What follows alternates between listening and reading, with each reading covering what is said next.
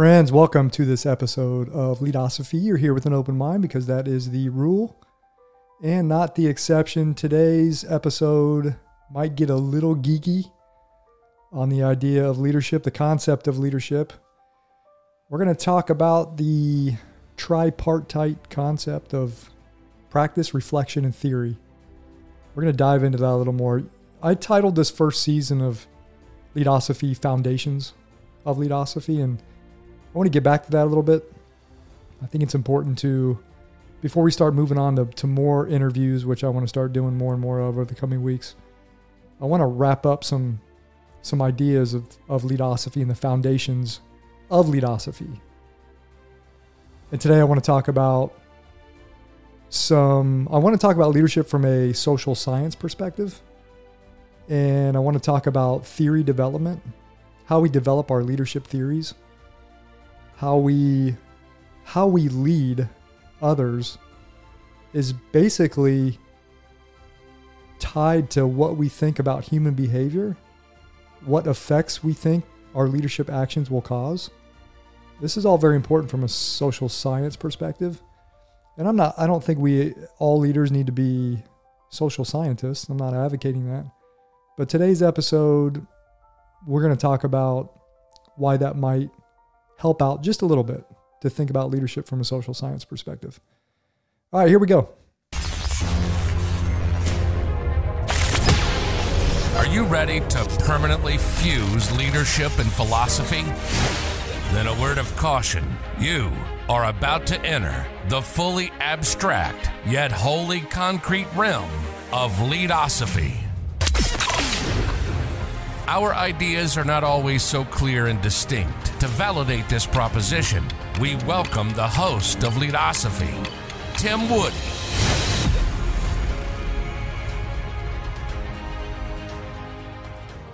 All right, friends, welcome back to the geek episode of Leadosophy. I guess not so much scholarly talk of leadership, but just general leadership from a science perspective. If you're watching at home, I got my fancy Vermont coffee cup. If you're not watching, I'm holding a coffee cup that says Vermont on it with a moose. It's one of my favorite, very sturdy, solid ceramic mug. What do you call is it a herd of moose? I don't know. Interesting. Anyone out there who knows what a herd of moose is, let me know. I think it's a herd. Anyways, here we go. I said I want to talk about leadership from a social science perspective. I want to talk about developing leadership hypotheses, basically talking about why we lead, what theories do we lead with, why do we lead like we do. It's kind of I have a new approach here of Leadosophy to these podcasts. I want to start more with questions. I think it's important to start with questions a little more often instead of diving right into the material. I want to discuss leadership more from an investigative mindset. I think that helps. I have a lot of notes today. I don't think the episode's going to be very long, but I do have a lot of notes I want to go through to make sure I cover all the points of. I talked about Leadosophy as a tripartite concept. I stole tripartite concept from Plato's tripartite description of the soul, which is the reason side, the appetite side, and the spirit side. Reasoning obviously being the highest form of the soul. The spirited side is courage and loyalty, things like that. More, Plato had this perfect idea of the city.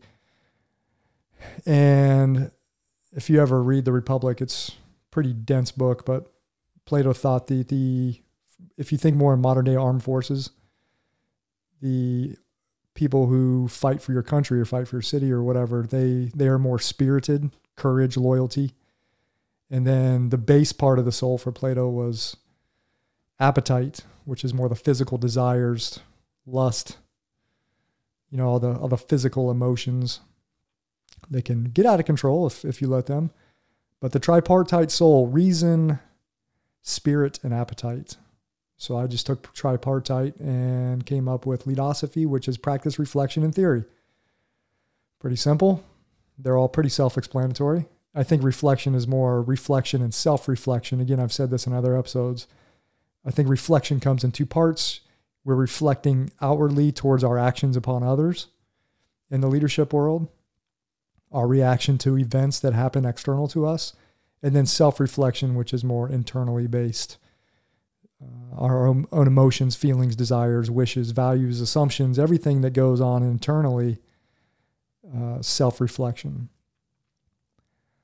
Okay, when we ask more questions, especially in the world of leadership, we suddenly become open to new ideas about leadership. I think that's why this is important. When we ask more questions, we can discover new knowledge within the field of leadership, and we can apply this knowledge in a practical sense. We talk about leadership theory. I've talked about this before, why do we read books about leadership? Why do we go to scholarly articles on leadership? Why do we go to studies about leadership? It's to gain that new knowledge and apply that practically in the field, in our business and our organization, in our teams, working on projects, whatever it may be. I think this idea of reflection, self-reflection, allows us to wonder about or question ideas like our effectiveness or lack thereof as a leader, as a leadership team, as a management team. In the next episode I'm going to dive right to the heart of leadership effectiveness. We throw leadership effectiveness around very haphazardly in my analysis. My assumption is that we throw the term leadership effectiveness around pretty haphazardly. I talked about on previous episodes about leadership books and interviewing effective leaders. Well, what is an effective leader? I think it varies based on context. There's all these different situations and contexts and things at play when it comes to leadership effectiveness, mission goals, objectives, effective in whose eyes.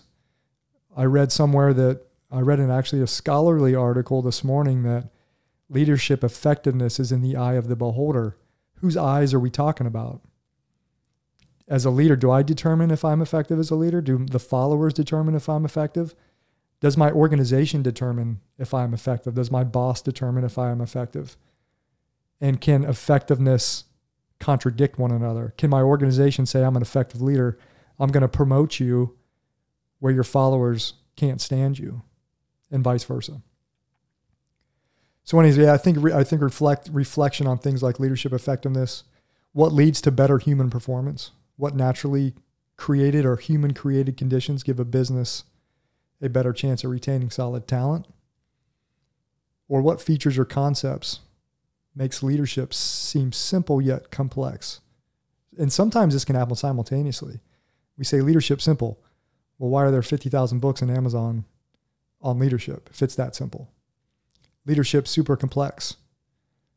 Just treat people like you want to be treated, the golden rule. You're going to get a lot of results. That's simple enough. A paradox, it could be. All right, so I got some more questions. I want to dive into some more questions about social leadership as social science, leadership as a practice, leadership theory. And when I read these questions, just think about them. Do they apply to you in your current situation, your current organization? What about if you're leading within your community? What if you're a community leader? Do any of these questions apply to you? Do they have any import? The first question is about leadership as social science. Should leaders pay attention to leadership from a social science perspective? Leadership is not a natural science. It's not physics. It's not biology, right? Leadership is a lot to do with psychology, a lot to do with philosophy. There's all kinds of different liberal arts fields that apply to leadership outside the realm of natural sciences.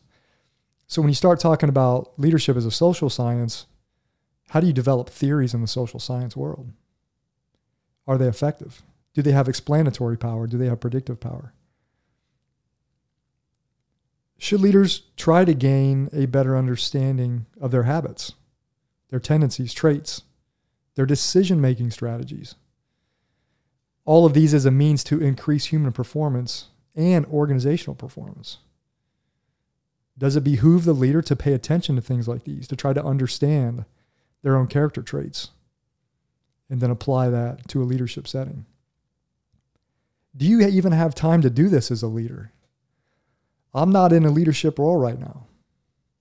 I can sit here and make silly YouTube videos about leadership with little consequences in the business in the organization.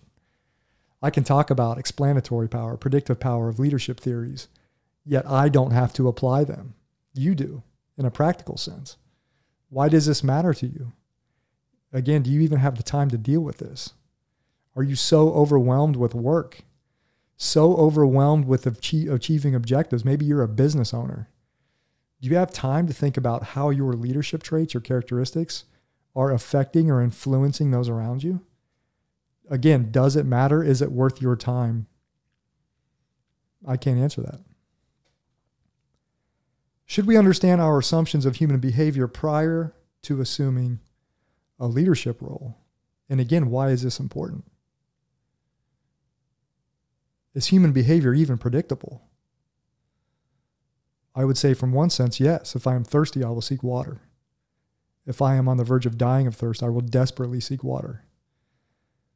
If I'm in the middle of the ocean and I am dying of thirst, there's a good chance I may try to drink seawater and take my chances.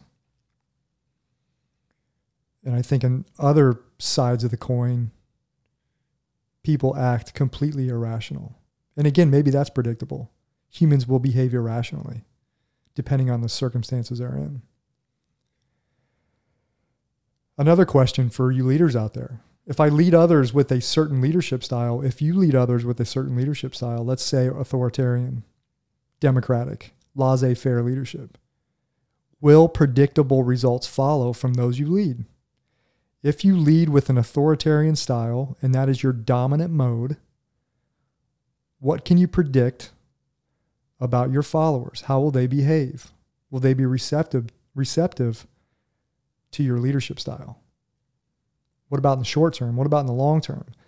I will argue that there are times, and I've said this on another podcast as well, I will argue that there are times when authoritarian style of leadership is not only beneficial, but it is necessary to accomplish a certain objective. There is no time for an open mind to have a sit-down discussion about what's right, what's wrong. You need to act. You need to decide. How does that work in the short term from your followers' perspective, and how does that work over a long-term strategy, and vice versa for a democratic style leadership? Again, we are assuming a little bit that human behavior is predictable. More questions. Should we understand what drives, motivates, or inspires members of our team? Those who work for you, is it important to understand what drives them, what motivates them? Do you think you're the one that is motivating them? Do you think you have that power? Again, this is prediction. You are predicting that you have the power to motivate those around you, and maybe you do. From the carrot and the stick theory perspective, rewards and punishments, maybe that's your style. Or maybe you believe in self-motivation. I don't know. Everyone's different. Should we understand what improves happiness in the workplace? What detracts from happiness? Should we understand why this happiness idea, or this idea of happiness, even matters in the first place? If you're in a military setting, if you work in the military, does it matter if the employees of the military are happy? Or do they have a mission to accomplish? I would argue happiness matters. But again, what makes you think that? That's a theory.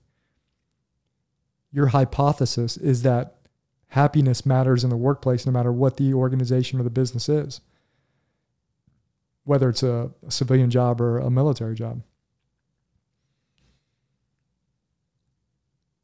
You may have a certain theory about happiness in general. Happiness has been talked about from a philosophical standpoint for millennia. The human pursuit of happiness. How many jobs have people out there gone to where they're miserable at work? Why do some employees desperately seek or believe it's so enjoyable to go on a vacation to get away from work? Why is the workplace that detrimental to their psychology, where they're trying to escape it as much as they can? They can't wait to get home. They can't wait to leave. They're staring at the clock the last 3 or 4 hours of the day. What conditions in that environment create that? Are leaders creating those conditions, or just the nature of the work itself? Again, these are questions. These are reflective questions. Leadosophy likes reflective questions and self-reflective questions. Leadosophy likes being inquisitive about leadership. Do we understand why the employees at the bottom of the hierarchical pyramid care less about the business than the business owner or the owners? Is this natural? Can we force employees at the bottom to care more? What conditions can we create in the workplace that may increase the chances that all employees take ownership of their organization? That all employees want to become ambassadors for their organization? How do we improve the conditions in that organization? All the questions I just talked about, I just ran through, more than likely have some form of data that are out there, whether they were studies or surveys, scholarly research, whatever it might be. All these questions have something that backs theories up about why we should act a certain way as a leader, why we should pay attention to this and not so much to this area, why happiness matters in the workplace, theories about happiness in the workplace. And from a practical application, what can you do as a leader to improve happiness, job satisfaction? What are the benefits of employee recognition? There are theories about this. If I do this, this will result. It's important. So we're exploring all this data and information. We're using our observations. We're testing hypotheses. And we're trying to falsify these hypotheses, right?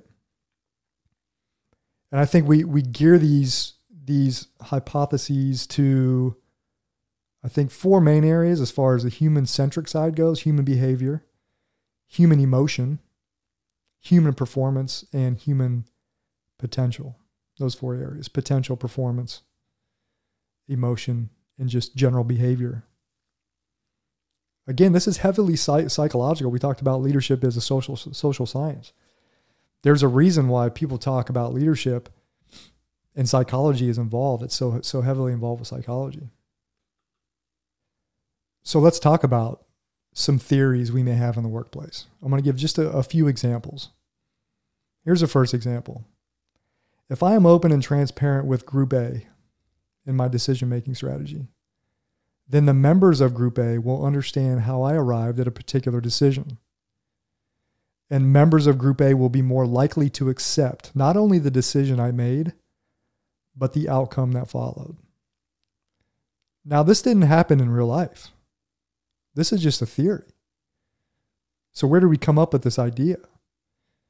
This is a theory about transparency, decision-making strategy, the acceptance of outcomes. These are all theories. There are studies out there that talk about things like this. Do you have any real-life examples of this happening to you, where you were open and transparent about a decision you made in your organization and you got really, really good results? Maybe the decision sucked. Maybe it sucked for a lot of people involved, but because you were open and transparent about all the information that you had to take into account, the people around you understood you made the best decision with the information you had. Embraced the suck they had to do. So that's where the theory and the practice may meet up. Maybe this doesn't always happen this way. You may have this theory about being open and transparent, and it backfires on you. Your theory was kind of falsified in a sense. So maybe you have to adjust your theory. Maybe there are other conditions and factors you didn't take into account. Here's a second example. If I empower Group B to take control of our project, then members of Group B will assume more ownership and responsibility for the project creation process and the final product that is created. Again, this is theories about empowerment, the effects of empowerment and team dynamics, giving people autonomy in decision-making, autonomy of projects. These are all theories. If I do this, then this will follow. This is important from a theoretical standpoint. It would be really hard to argue that theory doesn't matter in the leadership sense. Because every day you are leading based on theories. You are making decisions based on theories. Based on the decision I make will create a certain outcome. You predict it will create a certain outcome. And from a practical sense, until you actually make the decision and you see the results that follow, you don't know if your prediction is going to be correct.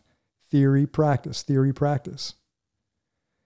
If you look at the results and they didn't match your predictions, this is where we're in the third part of the concept, the tripartite concept. We're back to reflection and self-reflection. Why did I not get the results that I predicted when I made a certain decision? When I treated a certain person like this, they still don't trust me. I try to be caring to this person, but they still don't trust me as a leader. Why is that? What am I missing? We can talk about reasoning backwards from a theory development process. Reasoning from the effects of leadership, right? Reasoning from the effects of leadership to the human-created causes of those effects. And I have two examples, and we're going to wrap it up. These are both hypothetical. All right, so Mike emails me. Mike emails me and says that during our meeting today, I called him out in front of our entire team for not getting our company's marketing strategy developed in a timely manner. Mike was disappointed that I never asked him how the project was coming along over a 2-month period, and now all of a sudden this marketing strategy is a huge deal, and I make it a huge deal in front of the entire team. So from a leadership perspective, I'm reading this email. I can either reflect on this email, self-reflect, or I can just dismiss it and say Mike's wrong. But I've been watching Leadosophy YouTube channel, and I know the power of reflection. There's my Leadosophy out. I know the power of reflection and self-reflection. So let me think about this email that Mike sends me. I sense that Mike may disengage from his work or has the potential to disengage from his work. And again, the terrible thing about emails is you start making a lot of assumptions based on maybe not fully understanding the email in context. But if I'm sensing that Mike's going to disengage from his work, this is an assumption I might be making. Mike may feel dejected or uninspired. Again, these are assumptions. And I know Mike has always been reliable in the past. So, question for Leadosophy, a question for me as a leader: what actions or inactions are my responsibility from the perspective of leadership? So through a reflective process, I can start developing theories about what I did that caused, right? I'm reasoning the effects of how Mike feels to the causes, what I caused. I can develop theories, or I can just ask Mike directly. And Mike was very specific. He said that I called him out in front of our entire team about the marketing strategy. So that's a very specific piece of information that I can take and apply to a future event.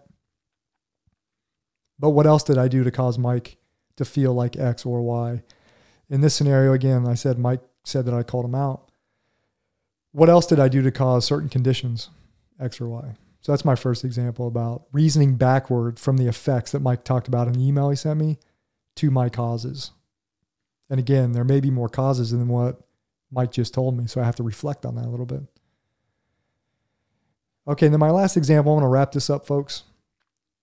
From a management or organizational perspective, we can reason backwards as well.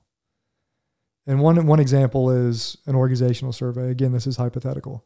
Let's say in our last organizational survey for our business or our unit, 75% of our workforce stated that they would not recommend our business to someone else as a great place to work. That's a problem. That goes straight to ambassadorship. 75% of our team, of our squad, of our organization wouldn't recommend our business as a place to work. That is a problem. These survey results are the effects. Now we can reason backwards as leaders and managers. What are our causal theories about leadership in an organization that led to these survey results or these effects. And again, I would say this scenario here, this may be an absolutely horrific scenario, because when 75% of the workforce states that they wouldn't recommend the business for someone else to work at, you're going to have a lot to unpack there. This is a very difficult situation. Maybe it's not. Maybe it's pretty straightforward. You have a management team or a leadership team that is very results driven, and they don't really care. They don't care about the human centric side of the organization. It may be as simple as that, but it could be super complex and difficult to unpack. And I would say these effects that are manifesting in the survey, and it's not just maybe ambassadorship. There may be other effects of happiness, maybe low, morale may be low. These effects probably didn't manifest overnight in your organization. So I think that's good enough. I, again, wanted to talk about the tripartite concept of leadosophy, practice, reflection, and theory. If you are currently in a leadership role or you aspire to a leadership role in your organization, you may think that there's not enough time in the day, or it's not worth thinking about theoretical leadership concepts. But I argue that you do this every day, maybe subconsciously. Again, you're making predictions about your leadership every time you decide or you act in a certain way and you expect a certain behavior from the people who work for you. This is theory and practice. And again, you can look at your decisions, your actions in the workplace, and really try to reflect on how are they playing out? Are you getting the results that you thought you should have gotten? Again, predictive power, the predictive power of your theories. Are you getting the results? And if you're not getting the results, why? What information are you missing? What assumptions are you making about those who work for you that could be wrong? I would say a lot of times the predictions don't come out like we think because our assumptions are faulty, they're flawed, they're acquired in error. And a lot of times these are assumptions about people who work for us, who work around us, whether it's how they act or what drives them, what motivates them. A lot of things come down to assumptions.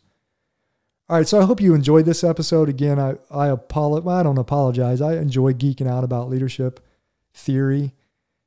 Again, I'm not in a leadership position, so I'm not really applying a lot of theoretical leadership concepts on a day-to-day basis, but you out there listening might be. So just remember about this blend of leadership, theory, and practice. Again, whether you're a business owner or you're at a military unit or whatever it might be, you are leading based on leadership theory, your ideas of leadership theories every single day. You just may not realize it. Now you can kind of open that door a little bit, maybe not get to be so intimidated by it and embrace some of the social science aspect of leadership. I think it's important. All right, folks, thanks for watching. We'll catch you next time. Remember, leadosophy is about using the tools of philosophical thought to deepen our understanding of leadership and of life. Thanks for watching. We'll catch you next time.